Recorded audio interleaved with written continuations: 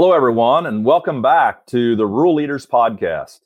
My name is Richard Fordyce, along with my co-host, Dana Peterson, and we are here sharing great things that are happening across the landscape in rural America and hoping to inform, advise, inspire, and then hopefully have our listeners engage in their local communities to make those rural communities the best that they can be. Dana and I, we've worked together in Washington, D.C. for USDA for a period of time. And both of us, I believe, are about as passionate as you can, if you have a passion, about as passionate as we can be about the things that are happening in rural America.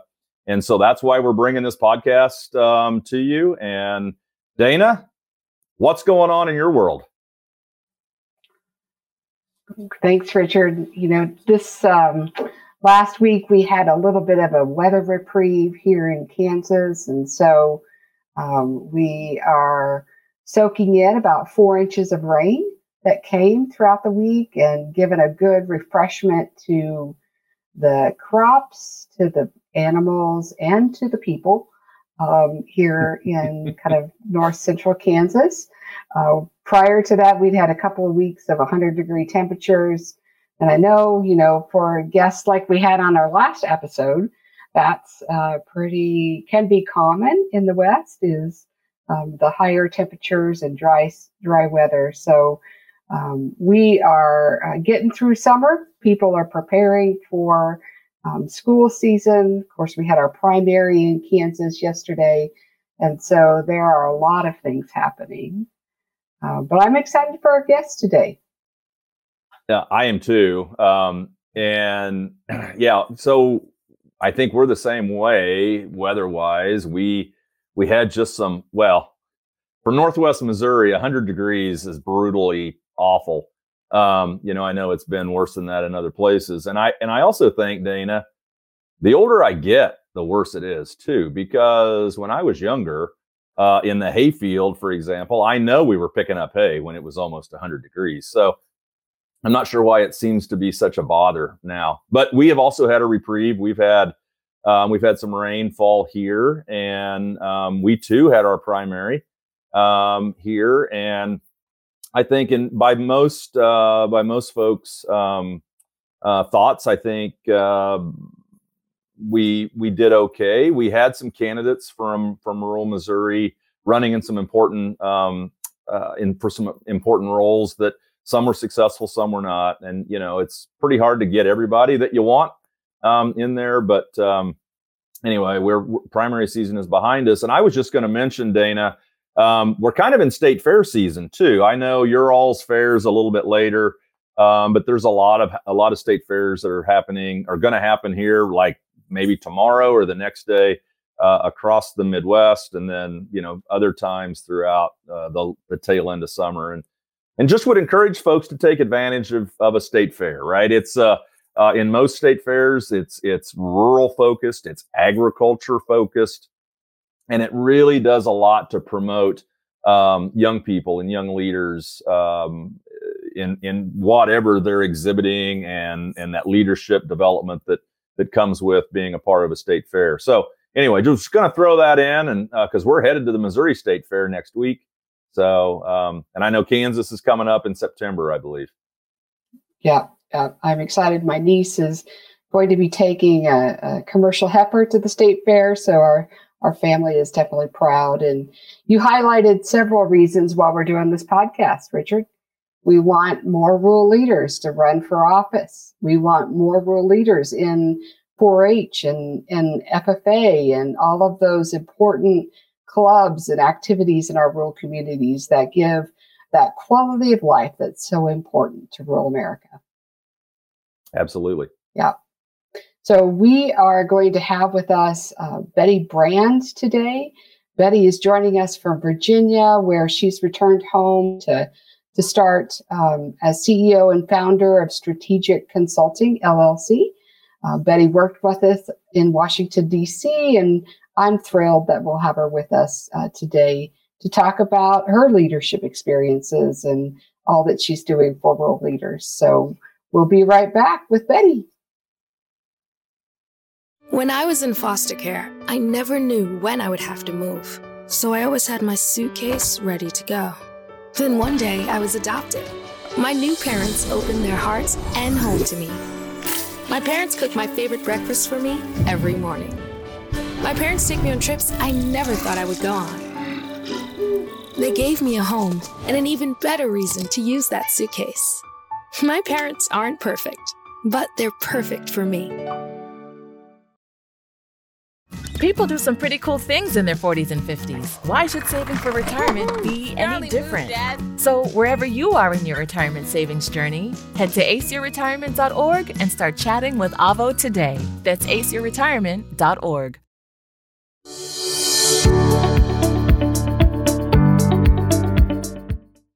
Welcome back, everyone, to the Rural Leaders Podcast, where we highlight leaders from across rural America, sharing seeds of inspiration and equipping leaders to act in their rural communities. We are thrilled to have with us our friend Bette Brand from Strategic Consulting LLC in Virginia, where Bette is working with rural businesses, rural communities, and agribusinesses, helping them access capital and other resources for their community and their company. So Bette, it's great to have you with us. Welcome. Thank you. Thank you. Bette, in your work, you've been helping rural communities and leaders access capital. And you were telling me a little bit about some Native American farmers and ranchers that you were assisting. Can you kind of just tell us a little bit about the work that you're doing and how you've been helping that particular group? Certainly. Lending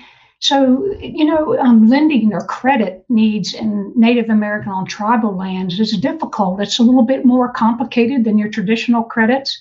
The land ownership is different and there are different rules. And, there's 570 some tribes, and that means there are that many sovereign nations and rules and regulations. So I'm working, one of my clients is a national Native American organization, and we're working to participate in loans with Native American lending organizations. When I say participate, we're looking to set up this organization to actually purchase some of their loans, and then with that money, they're able to go back out and lend that out to their additional people. So it helps them get extra capital to provide to lend to Native American farmers and ranchers.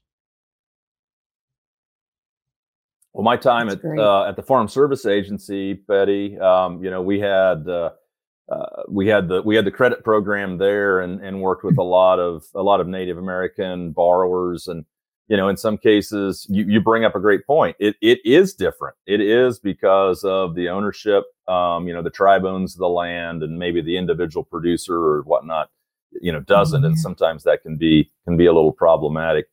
So we want to talk of a lot of things, a lot of topics with you in our time we have together. And, one of the things that I really valued from our time together in Washington was your ability to identify characteristics that good leaders have. So whether that's, a good leader within when we were at USDA or, effective good leaders in rural America, what are some of the things that you look at and say, oh, that is a really good leader? Well, I think there are many talents that people have and that can contribute to their leadership style and depending on their group, maybe would make them more effective. But overall, I think one of the first things that really make a good leader is their ability, their authenticity. They're passionate, and they are, that when they say something, they're being genuine, and that their intentions are for the benefit of the group, the community, whatever that they're working in. The other thing that we really learned at USDA and working with many customers is the ability to collaborate. Very rarely can somebody do something by themselves, either as an organization or as an individual. And there's always people that can help make a contribution, whether it be resources or information or motivation or positive feedback or whatever. So certainly a leader should be able to collaborate. And that means when you're collaborating, you're listening to people and you're really being inclusive to everyone. And everyone, I think a true leader needs to have a vision, be visionary, and be able to explain that to others, and really maybe light that fire over everyone so that they're unified in that vision. And then once you've given them that vision, empower people to do what they do best. And people have so many talents, and really will surprise you if they have the ability and the power given to them to get something accomplished. Well, Bette, after working with you at USDA, I'd have to say that you are a leader that exemplifies all of those. And I know you and I, you and I have had a lot of discussions about empowering women and really helping women out in rural communities, but also in agriculture as well. And, as someone who spent a number of years, shall we say, in the farm credit system and working with all different types of community organizations and companies and agribusinesses, have there been some tools or resources that have come up for you as a leader or for the leaders that you've worked with that you'd like to share?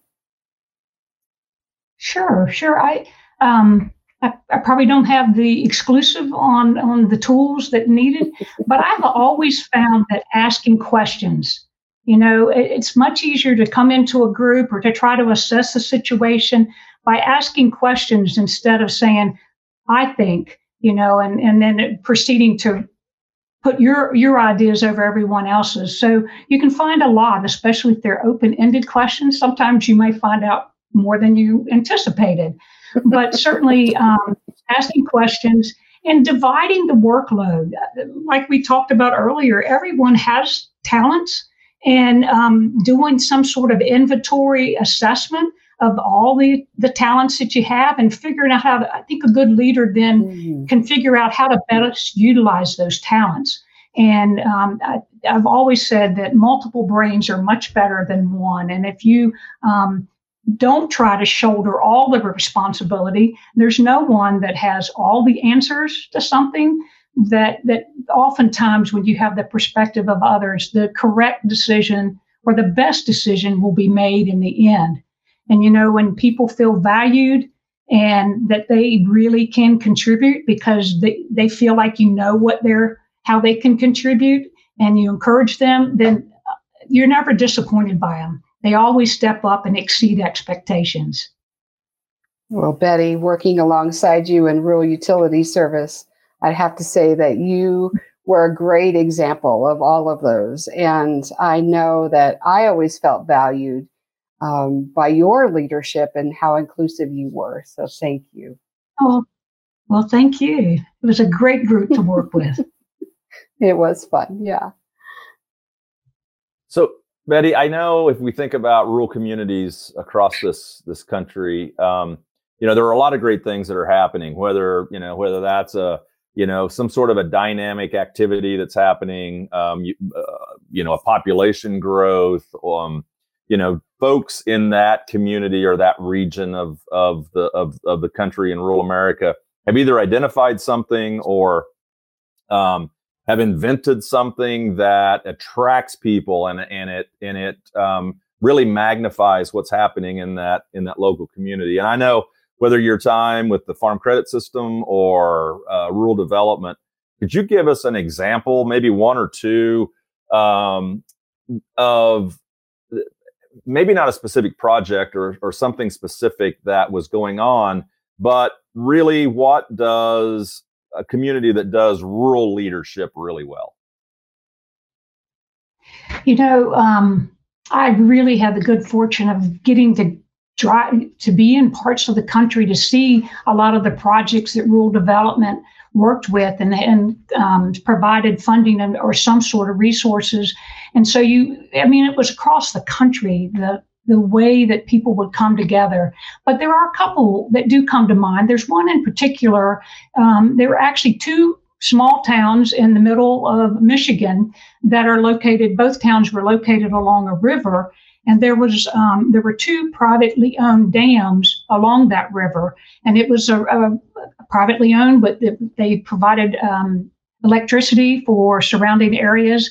And unfortunately, those dams failed, and it caused significant flooding in both of those towns and on downstream.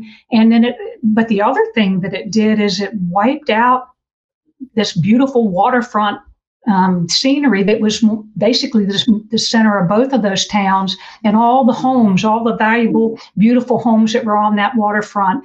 And, there's a number of ways that communities could react. But in these, I was especially impressed with their ability to, there was one individual in both of the towns. One was actually in a leadership role formally as a member of the town planning or the town leadership, but another one was an individual that stepped up, and they worked together and solidified what their community needed and what was important to them and what to rebuild. But then they didn't stop there. They collaborated. The towns are probably 30, 45 minutes apart, and oftentimes it's easy not to take the time to work with other communities, but they shared resources, shared ideas, and they complemented each other. And so they took what was a disaster, and not just to the town and the whole economic structure of the town, but also to their property owners. People's real estate was ruined, and which can affect real estate taxes. So it really had a domino effect. But they took that opportunity and took the time to envision, we kind of have a blank slate. What do we want to look like? And they took that disaster and turned it into a really unique opportunity to re-envision what those towns would look like, what they wanted to emphasize. It was always community. And when we visited, because rural development had a small part in helping them recover from that, but it was really the hard work. And you saw this little one block Main Street being rebuilt and small businesses coming in, and people that hadn't even thought about starting a business now saw that opportunity and got excited with what was going on and wanted to be a part of it. So in the end, they're still working on it. It'll take a while, but they all had the same vision and worked together. It's like these, sometimes you see these TV shows about some small town and it seems so quaint and cute. Well, in this regard, both of these towns really turned out to live up to that image. That's wonderful. Richard, that kind of reminds me of some of our previous discussions where we've talked about towns that may be down the road from one another and who are, high school sports competitors. And sometimes that competition gets into other areas of life and the economy, or whatever, it's economic development or agricultural production. And that's a really amazing story of two neighboring towns that maybe got over the competition to get to collaboration and envisioning what the future could hold. I think that's exactly right. And we have talked about that, right? So we know in a lot of these rural communities, there has to be collaboration, except for 7:00 on Friday night when the football teams play each other. Yeah, exactly. I know Bette likes football. I have 3 boys, and they went all the way through that football. And at one point, we were doing JV on Thursday and high school on Friday and college on Saturday. So I got my fill of football. That's right. And you're exactly right. The rivalry is pretty serious. But at the end of the day, there's so much more in common than there is in the competition. Mm-hmm.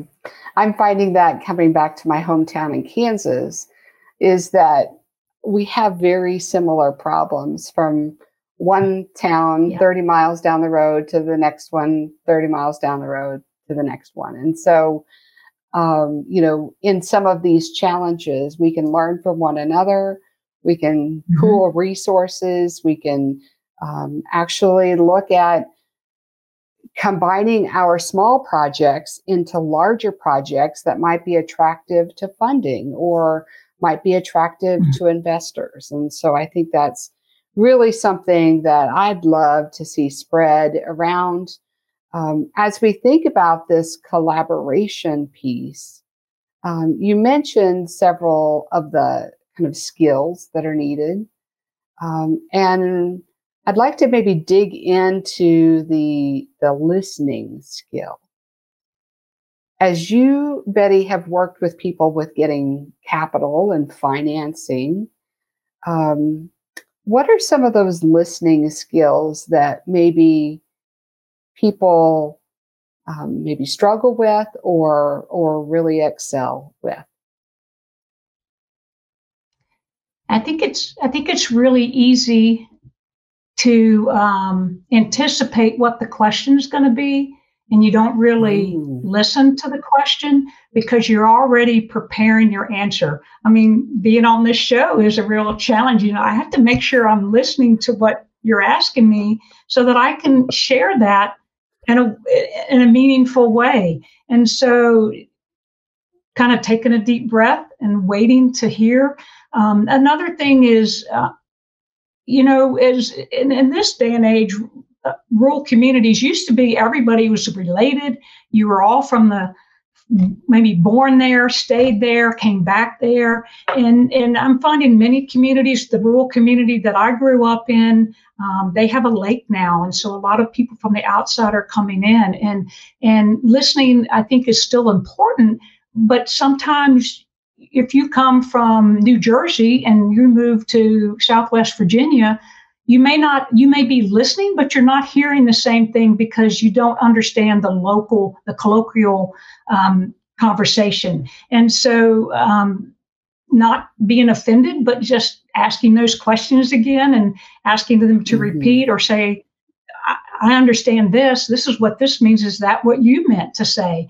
And so the listening part is an exercise that everyone has to train themselves and practice on.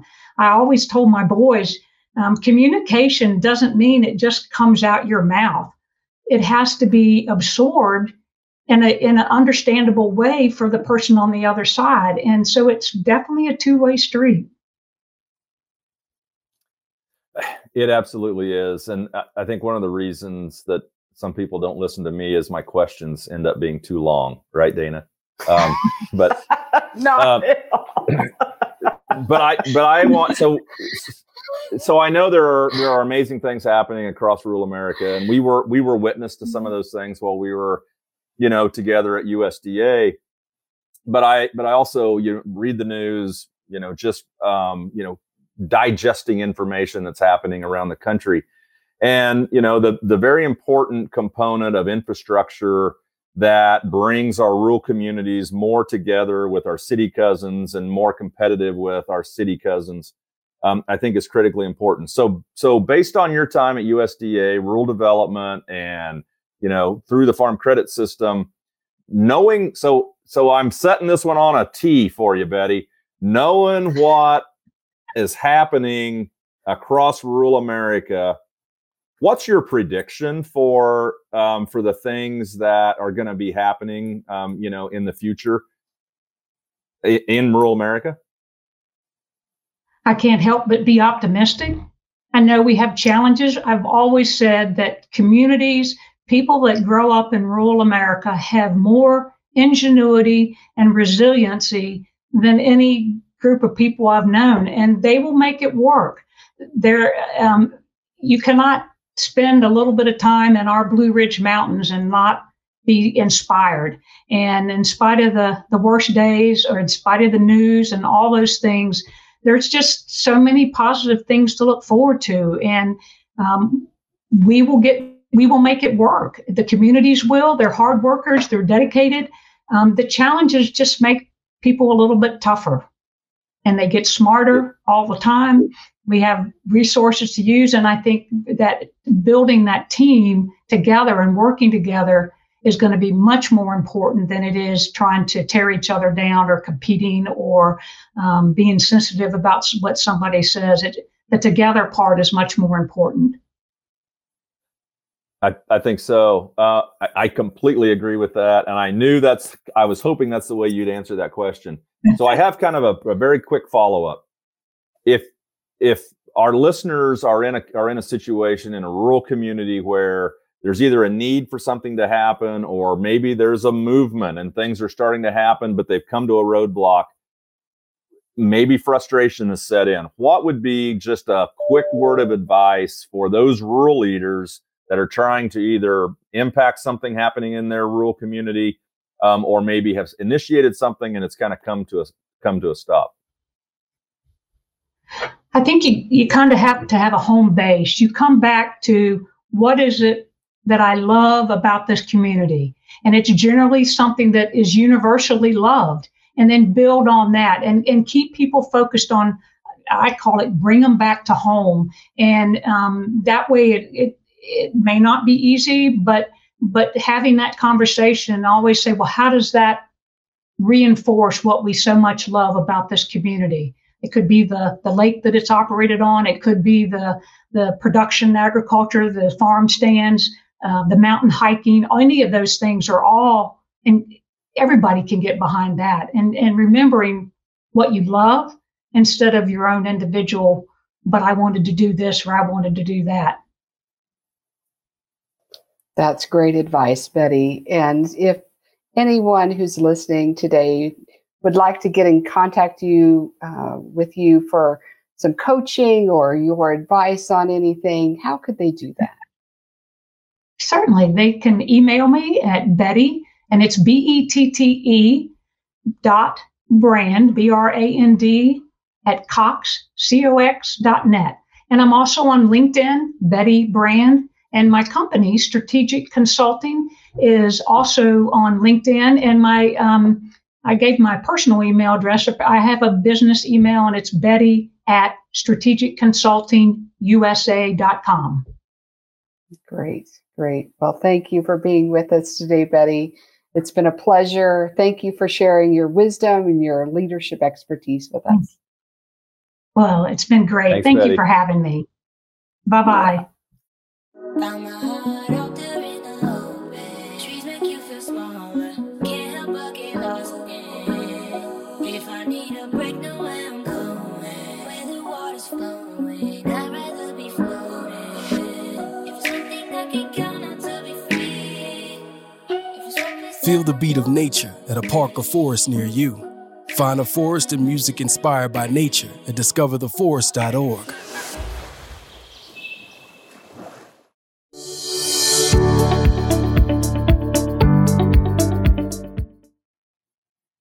Welcome back to the Rural Leaders Podcast, where we just had a great discussion with Betty Brand. Richard, I really enjoyed working with Betty at USDA, and she really had the opportunity to help bring some peace and wisdom and really great insight into a lot of the things that we did. And I know, bringing her into this community and into our podcast definitely will help spread that goodwill. One of the things that I was not surprised, but pleasantly joyous with is the collaboration piece that came back up in our conversation today. Yeah. And I think, that's kind of been a theme with some of our guests about, you can't do this by yourself. You can't do this as an individual by yourself, or even as a singular organization. It's just the collaboration piece really needs to be a part of that. And I just want to back up just a minute just to say something about Betty. Betty and I never worked directly together at USDA, and USDA is a pretty large organization. But we met at something within the building, and it's really amazing because a lot of dynamic leaders at USDA during our time there, and folks just gravitated to her. And I remember we did something at Farm Service Agency, and I don't remember what it was, but it was a big lift, and we got it finished, and we actually got some positive press about it. And Betty wrote me a handwritten note saying congratulations, you got this done. And I don't know, it was great to see her today and great to hear her perspective on what rural leadership looks like. But you are, and I was thinking the same thing about the collaborative spirit, that is what it's going to take for those success stories in rural America. Yeah. And I'm glad we got to dig in a little bit to those listening skills that really help us, stay present to the conversations that we're in, not try to get ahead of the conversation or ahead of the person that's in it with us, but very present, very aware, and building a relationship over time as opposed to maybe a transaction for a certain purpose. So that was really great to learn from Bette, who has lots of experience in leadership and with leaders across the country. Yeah, I think, and again, you said something that I just listened and I just heard it. You said listening, and the result may not happen overnight. It may not be immediate, but continue to listen and continue to listen and to hear what people are saying. I think that's very important. Yeah. And we want to listen to those who are listening to us. So those of you who are out there, if you have any feedback on our podcast, you have suggestions of guests that we should have on it, please get a hold of us. You can email me at Dana@the Rural Leaders Podcast or Richard at the Rural Leaders Podcast.com as well. So we will be back with another great rural leader on our next episode. See everyone then.